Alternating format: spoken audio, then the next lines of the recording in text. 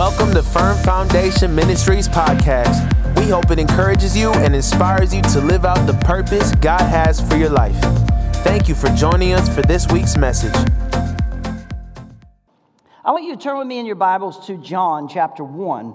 And we are still in our Advent series. The challenge for us during Christmas is to make sure that our perspective gets to see on the heart of God and how God is expressing himself through the Advent season. And so much, I think, of the story of the season gets lost in the chaos of the season. And we want to make sure that we are clearly hearing the heart of God during the Christmas season. Now, in your notes, I've just put in John chapter 1, verse 14, but give me a minute just to read for us a very familiar passage of Scripture. You might not think this is an appropriate Christmas Scripture, but watch what the Scripture says here. In the beginning was the Word was with God, and God was the Word. He was in the beginning with God. All things were made through him, and without him was not anything made that was made. In him was life. The life was the light of men. The light shines in the darkness, and the darkness has not overcome it. There was a man sent from God whose name is John. He came as a witness to bear witness about the light, that all might believe through him. He was not the light, but came to bear witness about the light. The true light, which gives light to everyone, was coming into the world, and he was, come on, church, and he was in the world, and the world was made through him, yet the world did not know him. He came to his own, and to his own people did not receive him. But to all who did receive him, who believed on his name, he gave the right to become the children of God, who were born not of blood, nor of the will of the flesh, nor of the will of man, but of God. And the Word, everybody say the Word, became flesh and dwelt among us, and we have seen his glory as the glory of the only Son from the Father, full of grace and truth. Father, bless the reading of the Word, to the hearing of our ear and the receiving of our heart, in Jesus' name. And everyone said? You ever get one of those scam text messages? You get them all the time. What do you do with them? Do you? You don't. You just delete it. All right, here's the key. Never say yes or no in any of those scam messages, okay? Never give your name, never do any of those things. I was working through this scripture this week. I kid you not, working through this scripture this week, and I got a scam text message. Now, I don't know if it was the Holy Spirit or a different spirit that tempted me. Well, the Holy Spirit doesn't tempt, but anyway, here's what happened. I have it right here. I get a text that says, there's a dinner party at Emily's next Sunday. Shall we go together? I said, is this Jesus? I'm working through this scripture. I promise you're going to see why. And the next one says, hey, my name is Nancy. Are you forgot me, Alice? Oh, this is me. I thought this was Jesus. No, this is not my friend Alice, asking if I'm Alice. And then I said, really? I was hoping this was baby Jesus. No, this is Nancy. Can I ask what your name is? I said, John. I've been looking for Jesus. Your name is nice, simple, and cool to call. I like your name. I hope you will find Jesus. Acquaintance is fate. Where are you from? I'm from Miami. I said, Jesus is my cousin. Oh, really? And then I said, I'm from Palestine. Your place is very nice. Are you currently living in Palestine? Yeah, I have to stay here until Jesus comes. Then I can leave. He has to take over for me.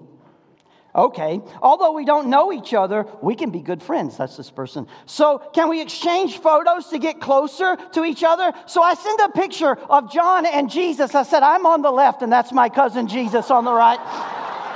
It's right here. It's right here.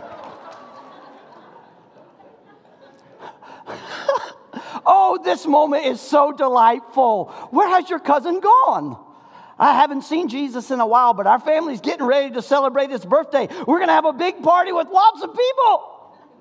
This is great. If you don't mind, can I ask how old you are? I'm 34 years old. I said, oh, I'm 6 months older than Jesus. So how much are you? I said, I'm so old it's hard to remember. Oh, it doesn't matter, is her response. No, not really. And then I say, I really wish you could meet my cousin Jesus. He's such a light to the world. Thank you for your compliment. I'm divorced for 2 years. Now I'm single. How about you? I said, I don't really have family to speak of. I have pretty much devoted my life to helping Jesus. Oh, okay. I'm sorry, I haven't introduced you to my picture yet. And so I get a picture of a nice-looking young lady. This is me. I'm an entrepreneur and an investor. I'm one of Spa Stone's agent in the U.S. and run a chain of 5 beauty stores. How about you? I said, I'm a public speaker. Most of my talks are warning people about putting their trust in wrong things. You know, helping people see the light. I travel all over and talk to people. Oh, this is very nice. By the way, do you have WhatsApp or Telegram? I said, no, I haven't. Not really need those. Most people know where to find me.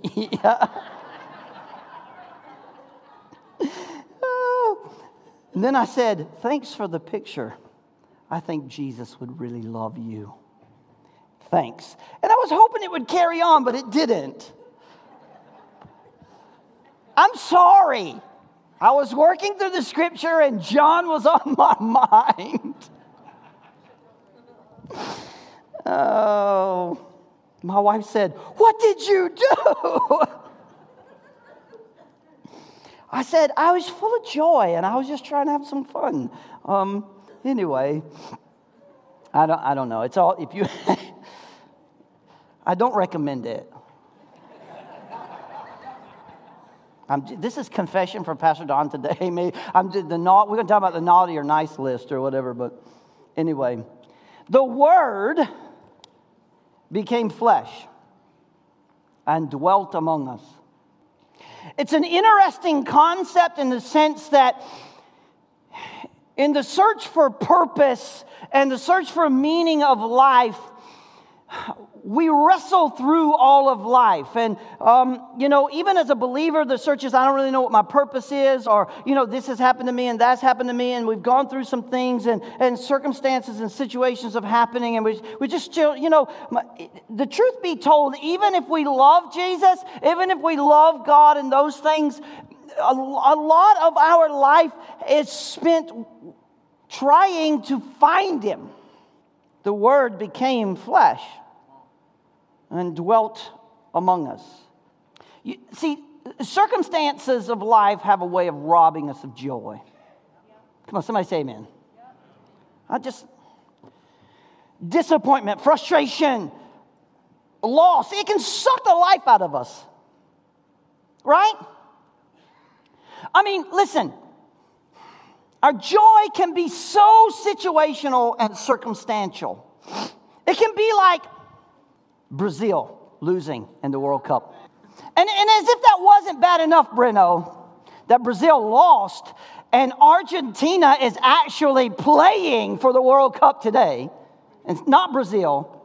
If you guys don't know, Argentina and Brazil, they're rivals.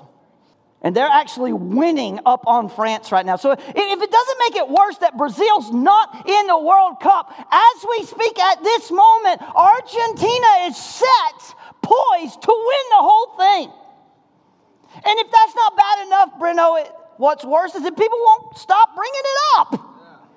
Breno walked in the office the other morning, and I was like, hey, who's playing in the World Cup? He's like, never mind. And he just walked out. Like, I'm glad, to be honest, that the Aquino Limas are not in conflict this morning. So if Brazil had been playing in the World Cup, they might have been heathens and for some reason not showed up and claimed runny noses or something. We know where all liars go, straight to Washington, D.C. No. Sorry. Joy can get robbed. It's such a fickle thing. It's just stolen from us. And this time of year doesn't make it any easier. Your family issues, to steal the joy from us. But Jesus' birth reminds us that no matter how hard life is, come on, church, we don't go through it alone. And the truth is, when your joy gets robbed, the first thing that comes to you is an overwhelming feeling that nobody understands. And I'm all alone in what I'm struggling with, especially if you see other people who still have joy. The Bible says that God has come to us full of grace and truth. Watch this, church. And that should bring us joy. I think it can we all know it can get to get lost in the gifts and the decorations and all the things. It can cause us to miss the central focus of what we're talking about, what we're experiencing as believers and Christians. Jesus was born to bring the gift of hope, peace, joy, and love. First week we talked about hope, the hope that Advent brings. And the reason we can have hope that in the middle of our circumstances, God is faithful. Last week we talked a little bit about peace and how the sacrifice of Christ makes peace available to us. And so I want to introduce one more piece of the heart of God in Christmas today, and that is joy. You've seen the kids set the scene so powerful. The worship team set the scene so powerful for us. Let me share a few scenarios, and you tell me which one would bring you most joy. Are you ready? Let me do this. If this scenario that I'm about to share, if it brings you joy, I want you to stand up. Now, this will go a whole lot faster if you participate. Lisa and I had the honor of doing John and Brittany's wedding. And it was up north of Grand Rapids a bit, 3-4 hours away. And at the same time, TC and Sarah were getting ready to give birth to Sawyer, our grandson. And we were excited about the birth of Sawyer, our grandson, and we were excited about the wedding and those things. And through our premarital counseling, we had said, okay, Breno's going to be our backup in case the baby comes. He's going to do the ceremony and those type of things. And everybody's set up and it's happening. And so anyway, so we had to go up the day before to do rehearsal, and it's so far away. We just stayed over the night, and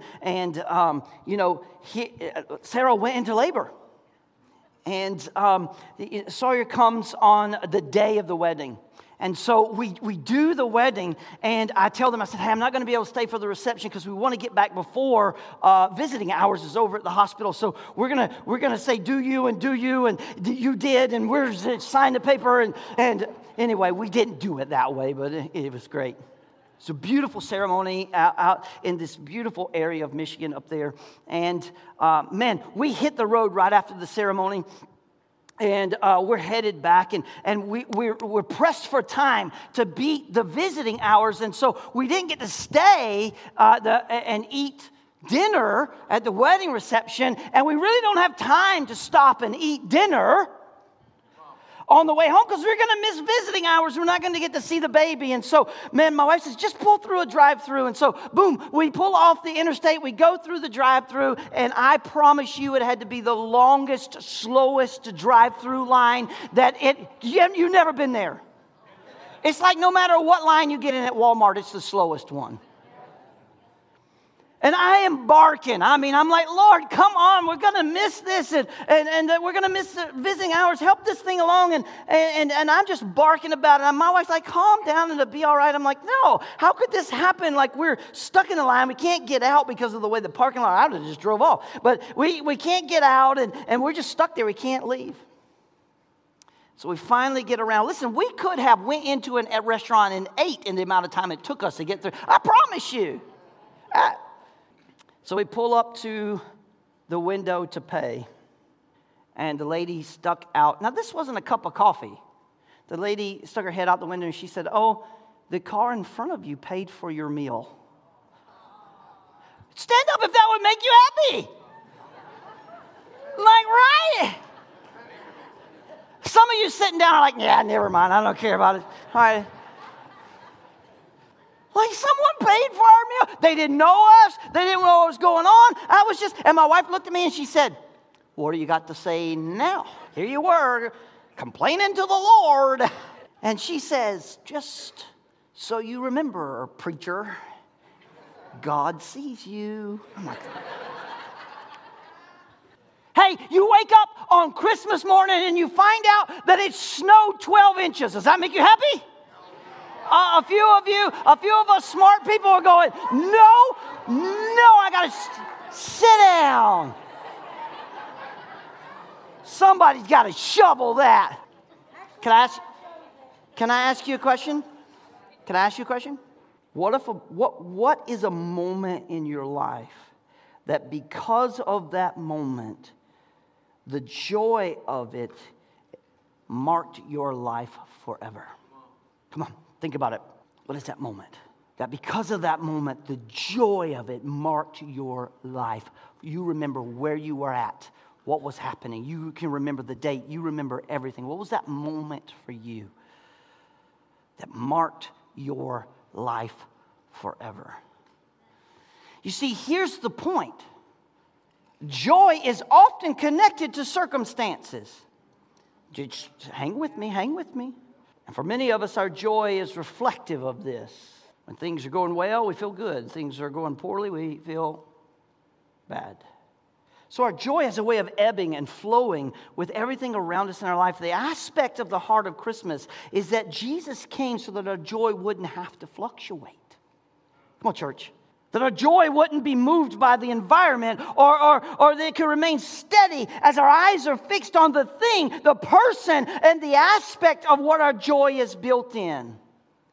As John begins his letter, which is an incredible beginning, because any Jewish or Hebrew reader that would read this would instantly go back to Genesis chapter 1, verse 1. In the beginning, boom, we're going back. He's instantly connecting how God is moving there in such a way that's so powerful. In the beginning, everybody's moving back to Genesis 1:1. God is birthing something. But I love what John does. Rather than reiterate shepherds, magi, manger, he gives us a big picture of what took place in Bethlehem. What he writes here in chapter 1 is the cause of joy no matter what's happening in life. What John describes to us is called the incarnation. Church, you got to brace this because that's what Christmas is. It's the incarnation. There's a Latin word. It means flesh. It means God putting on skin, becoming one of us. Becoming one of us. Verse 14 says the word became flesh. It's capitalized word because it's Jesus. He's called the Word because he embodies the Scripture in human flesh by the way he lived here on earth. When Jesus was born in the manger, listen to me, church, he was God coming to live among us as one of us. Skin and bone and flesh and blood. And this passage, as I read it, and I'm just working through it, my wife was out Saturday, doing things. And I was home alone and I was just working through the scripture. There's a couple of things that happen here that shift some things that I think are powerful. Number one, we can have joy because God came to us. See, that gets lost, overlooked, or taken for granted in the Christian faith. Especially the longer you walk with God, the less we remember that it was God who came to us.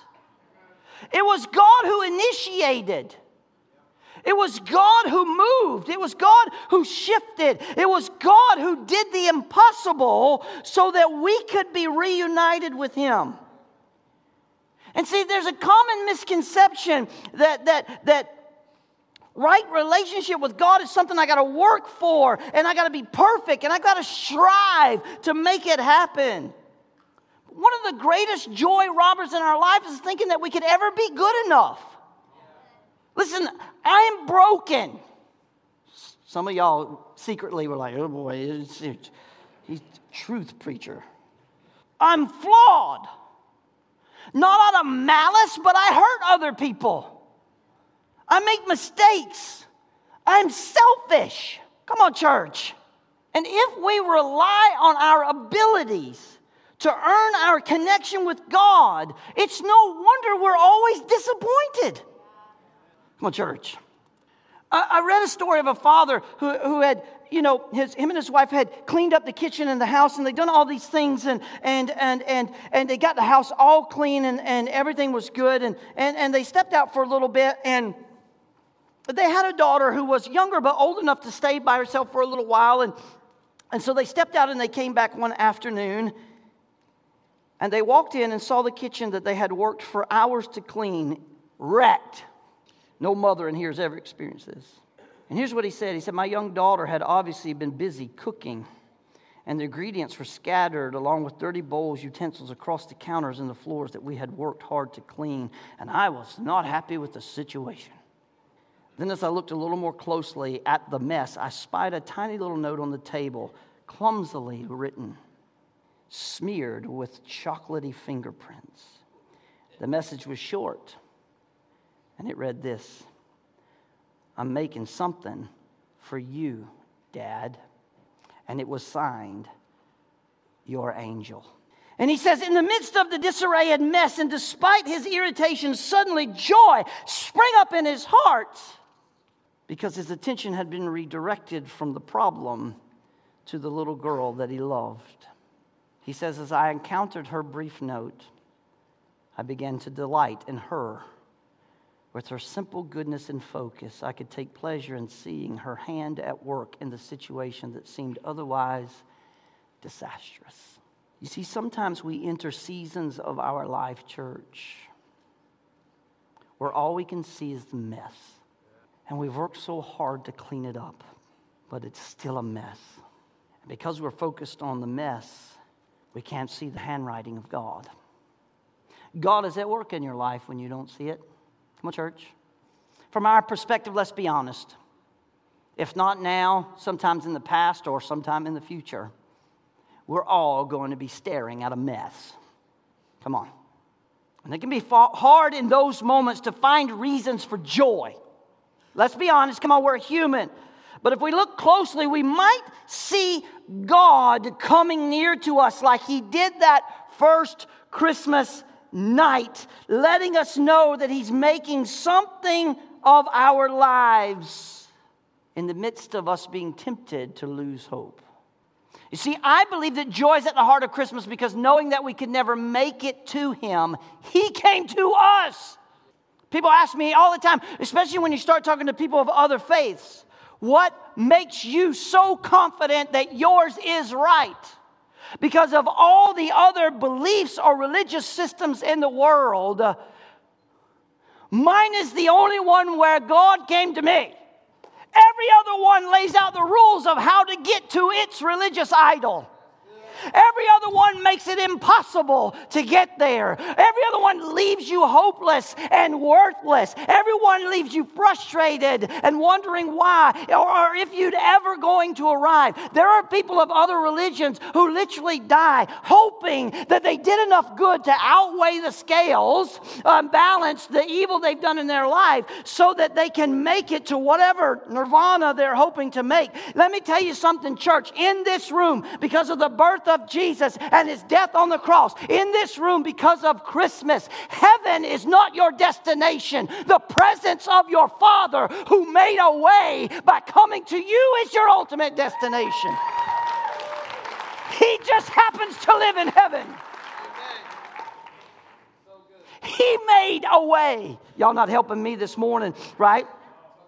Romans chapter 5, and I promise you, and I've been pushing this for a while, especially in the Bible college. If you want your life to be radically changed, if you want to shed guilt and shame and condemnation in your Christian walk, the best thing you could do is do a word for word, line by line study of the book of Romans and watch how the fact that God says the grace of God has set us free, not because everything's done away with, but simply because the judge himself said, yep, you're guilty, but I am deciding you're going free. Watch what Romans does. He said, but God shows his love in that while we were yet sinners, Christ died for us. While I'm still a goofball, while I'm still making a mess, while I'm still not worthy, Jesus came and died for me. He didn't wait for me to get it right. He didn't wait for me to do it perfect. No, He saw who I was and that I'd never make it to Him. And He said, you know what? I'm going to Dawn. What's that moment in your life that is so marked by joy that your life is transformed? No doubt you probably have plenty of them. One of mine is in Chipley, Florida, behind the McDonald's, under an old gospel tent in September of 1992, where Jesus showed up. And He didn't walk in and wait for me to say, hey, Jesus, I've been looking for you. No. Jesus showed up that night under that old gospel tent to a lost sinner standing in a bloody meat coat who had no idea what was happening except for his wife was leaving him, and said, I've been looking for you. He came to me. My life's marked by that moment. I can drive you and several of the guys I have to the very spot. I remember God showing up and saying, I've been looking for you. There's not a naughty list or a good list that we have to work hard to escape or earn. The gift of God's grace is offered to us generously and without price because we could never afford it. This is why the characters in the Christmas story are so overjoyed. They're overjoyed. They are overjoyed. From the shepherds, come on church, to Simeon at the temple, the long-awaited arrival of the Messiah meant that God had finally come to rescue us. Joy. Joy. Here's the deal. God comes to us because He's more committed to our transformation than we are. I don't care how long you've been walking with the Lord. God is still working to transform your heart. And the sooner you submit to His transformation power, the sooner you're going to find more joy. And the sooner you find the joy of the Lord, the sooner you're going to feel strength restored into your life. Amen. To continue to walk like you're supposed to. Stop making excuses for why you don't have any joy. Amen. And start owning the fact that God didn't wait for you to be happy to show up. Number 2, God loves us just the way we are and way too much to leave us that way. Come on, church. See, that's a misnomer in modern day Christianity because we like to stop short half sentence. God loves us just the way we are. We want to talk about that changing stuff. John tells us that through Jesus we see the glory and the fullness of God. His arrival should fill us with joy. Not only did God come close, but He came because He loved us. Do you understand it wasn't a burden for Jesus to die? The Bible says to us, for the joy set before Him, despising the shame and enduring the cross. Come on, church.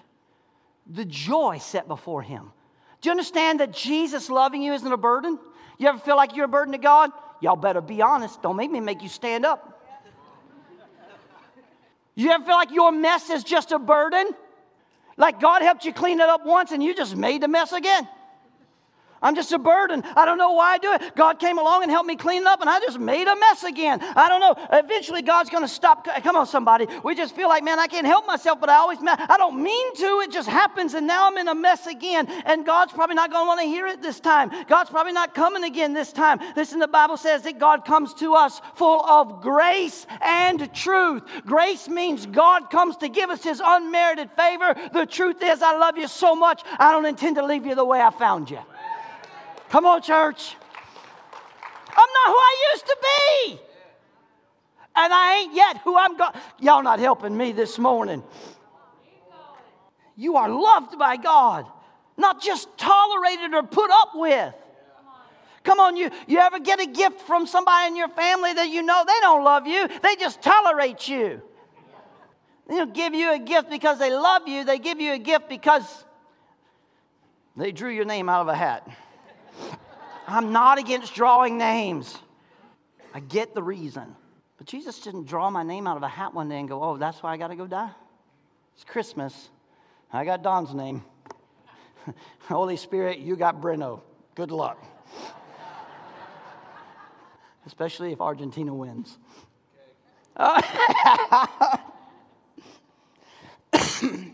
Excuse me. Abiding joy. Come on, somebody. That's the joy that Scripture talks about, abiding. Do you know what the word abide means? It means to dwell. It means to live. It means that's its residence. You see what I'm saying? Like, my wife and I, our anniversary is in April, but, Easter is right there, and we're getting ready for graduation in May. Come on, our first Bible college students are going to graduate in May. And we're going to have a big party on a Sunday morning. And I'm almost nailed it down. David McFarland, which is head of Billy Graham Ministries for all of Canada, is probably going to be here. I got to get ready for that. And so my wife and I were talking, like, when our 31st wedding anniversary is coming up in April. And maybe 31's not big for you. But let me tell you why 31's big for me. Because in September of 1992, when my wife was packing her bags and leaving, Jesus showed up and saved my soul and let me keep my wife and my kids. So 31 years is a big deal for Don. So we're thinking about going to Mexico. Go to Mexico for a week in February.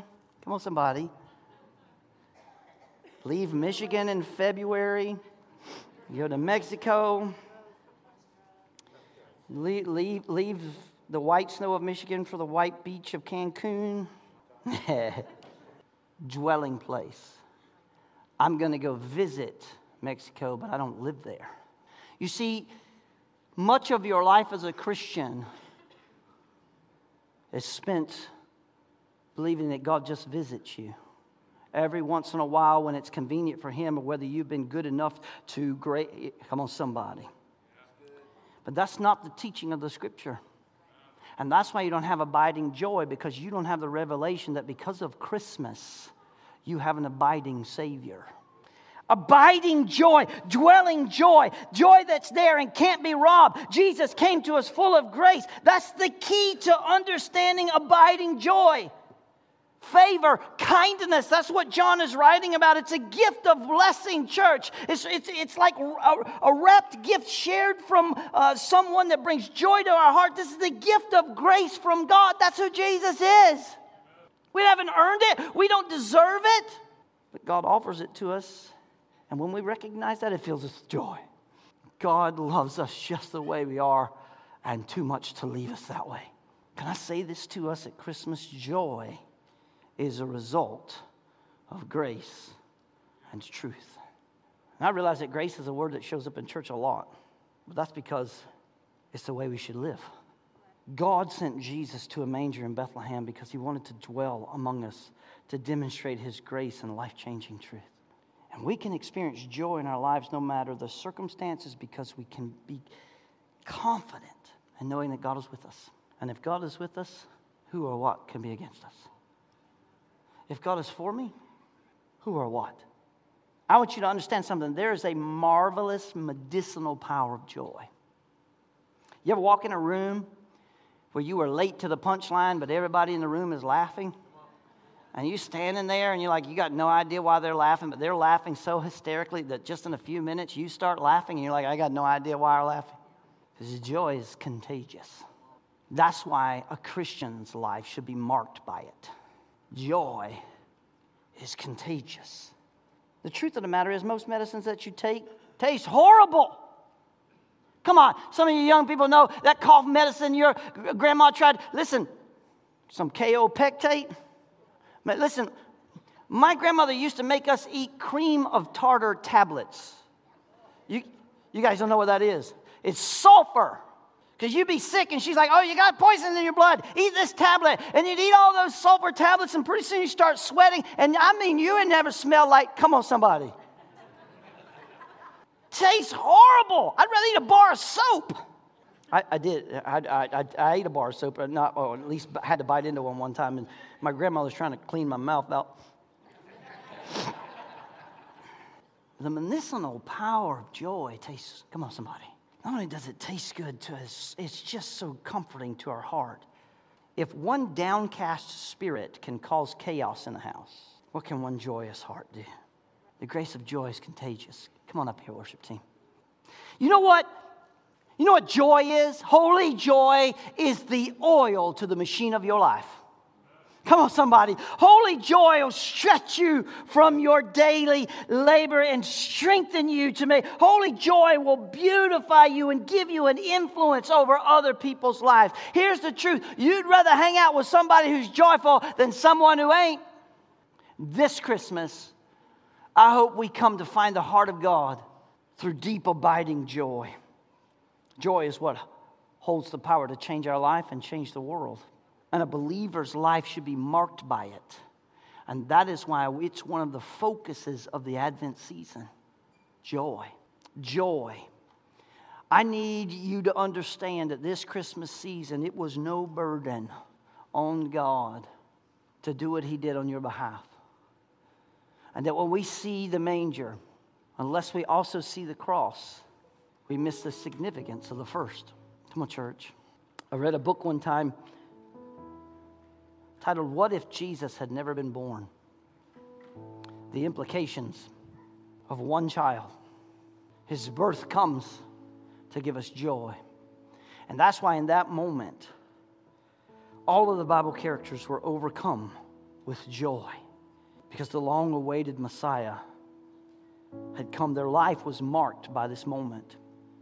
And let me tell you how powerful this moment is. This moment's so powerful. The men we call wise men, we typically say they were three because they brought frankincense and myrrh and gold. But there were probably more than three. And their journey wasn't one day. The Bible says that when they found Jesus, he was a toddler. They followed a light. Not on a burden, but because they understood the prophecies and the joy that would come, that if that prophecy was true, and they had to come and see for themselves. Now let me help you understand. These magi were not Hebrews.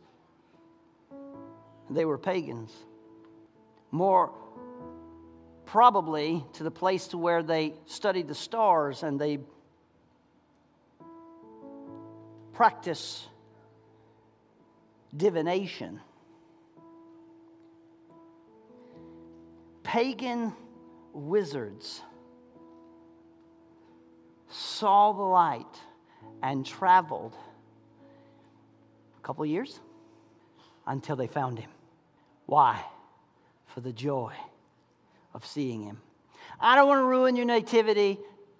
Let me tell you why. It's important to see the wise man in the nativity because Jesus came and was born for them too. And they represent those who are afar off but have been brought near because of the birth of Christ. Oh, you're not ready for Christmas. Will you stand with me? Why does the joy we experience in life seem to be so circumstantial? Again, this week, you're going to go the whole week, and this is our week of Advent called Joy, and it's not just a Sunday service. It's supposed to happen for you all week, for you to meditate on joy. Meditate on joy. Why? Here's the questions. Why does the joy we experience in life seem to be so circumstantial? How is the incarnation so unique to the Christian faith? Does it shape your idea of the forgiveness of sin?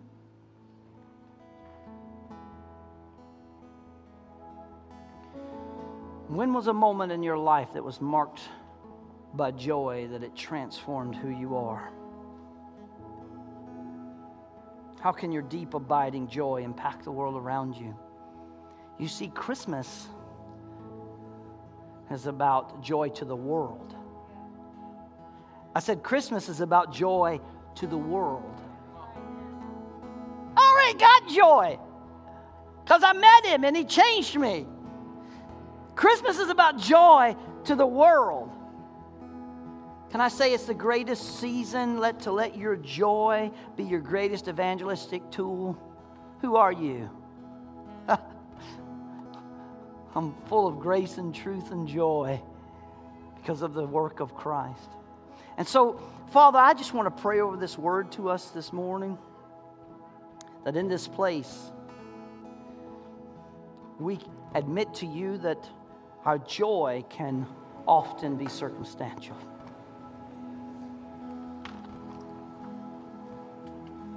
Help us, Lord, to have abiding joy because of Christmas and the birth of Christ. And this week, Lord, as we ponder on that joy, we're going to celebrate that gift. In Jesus' name. And everyone said,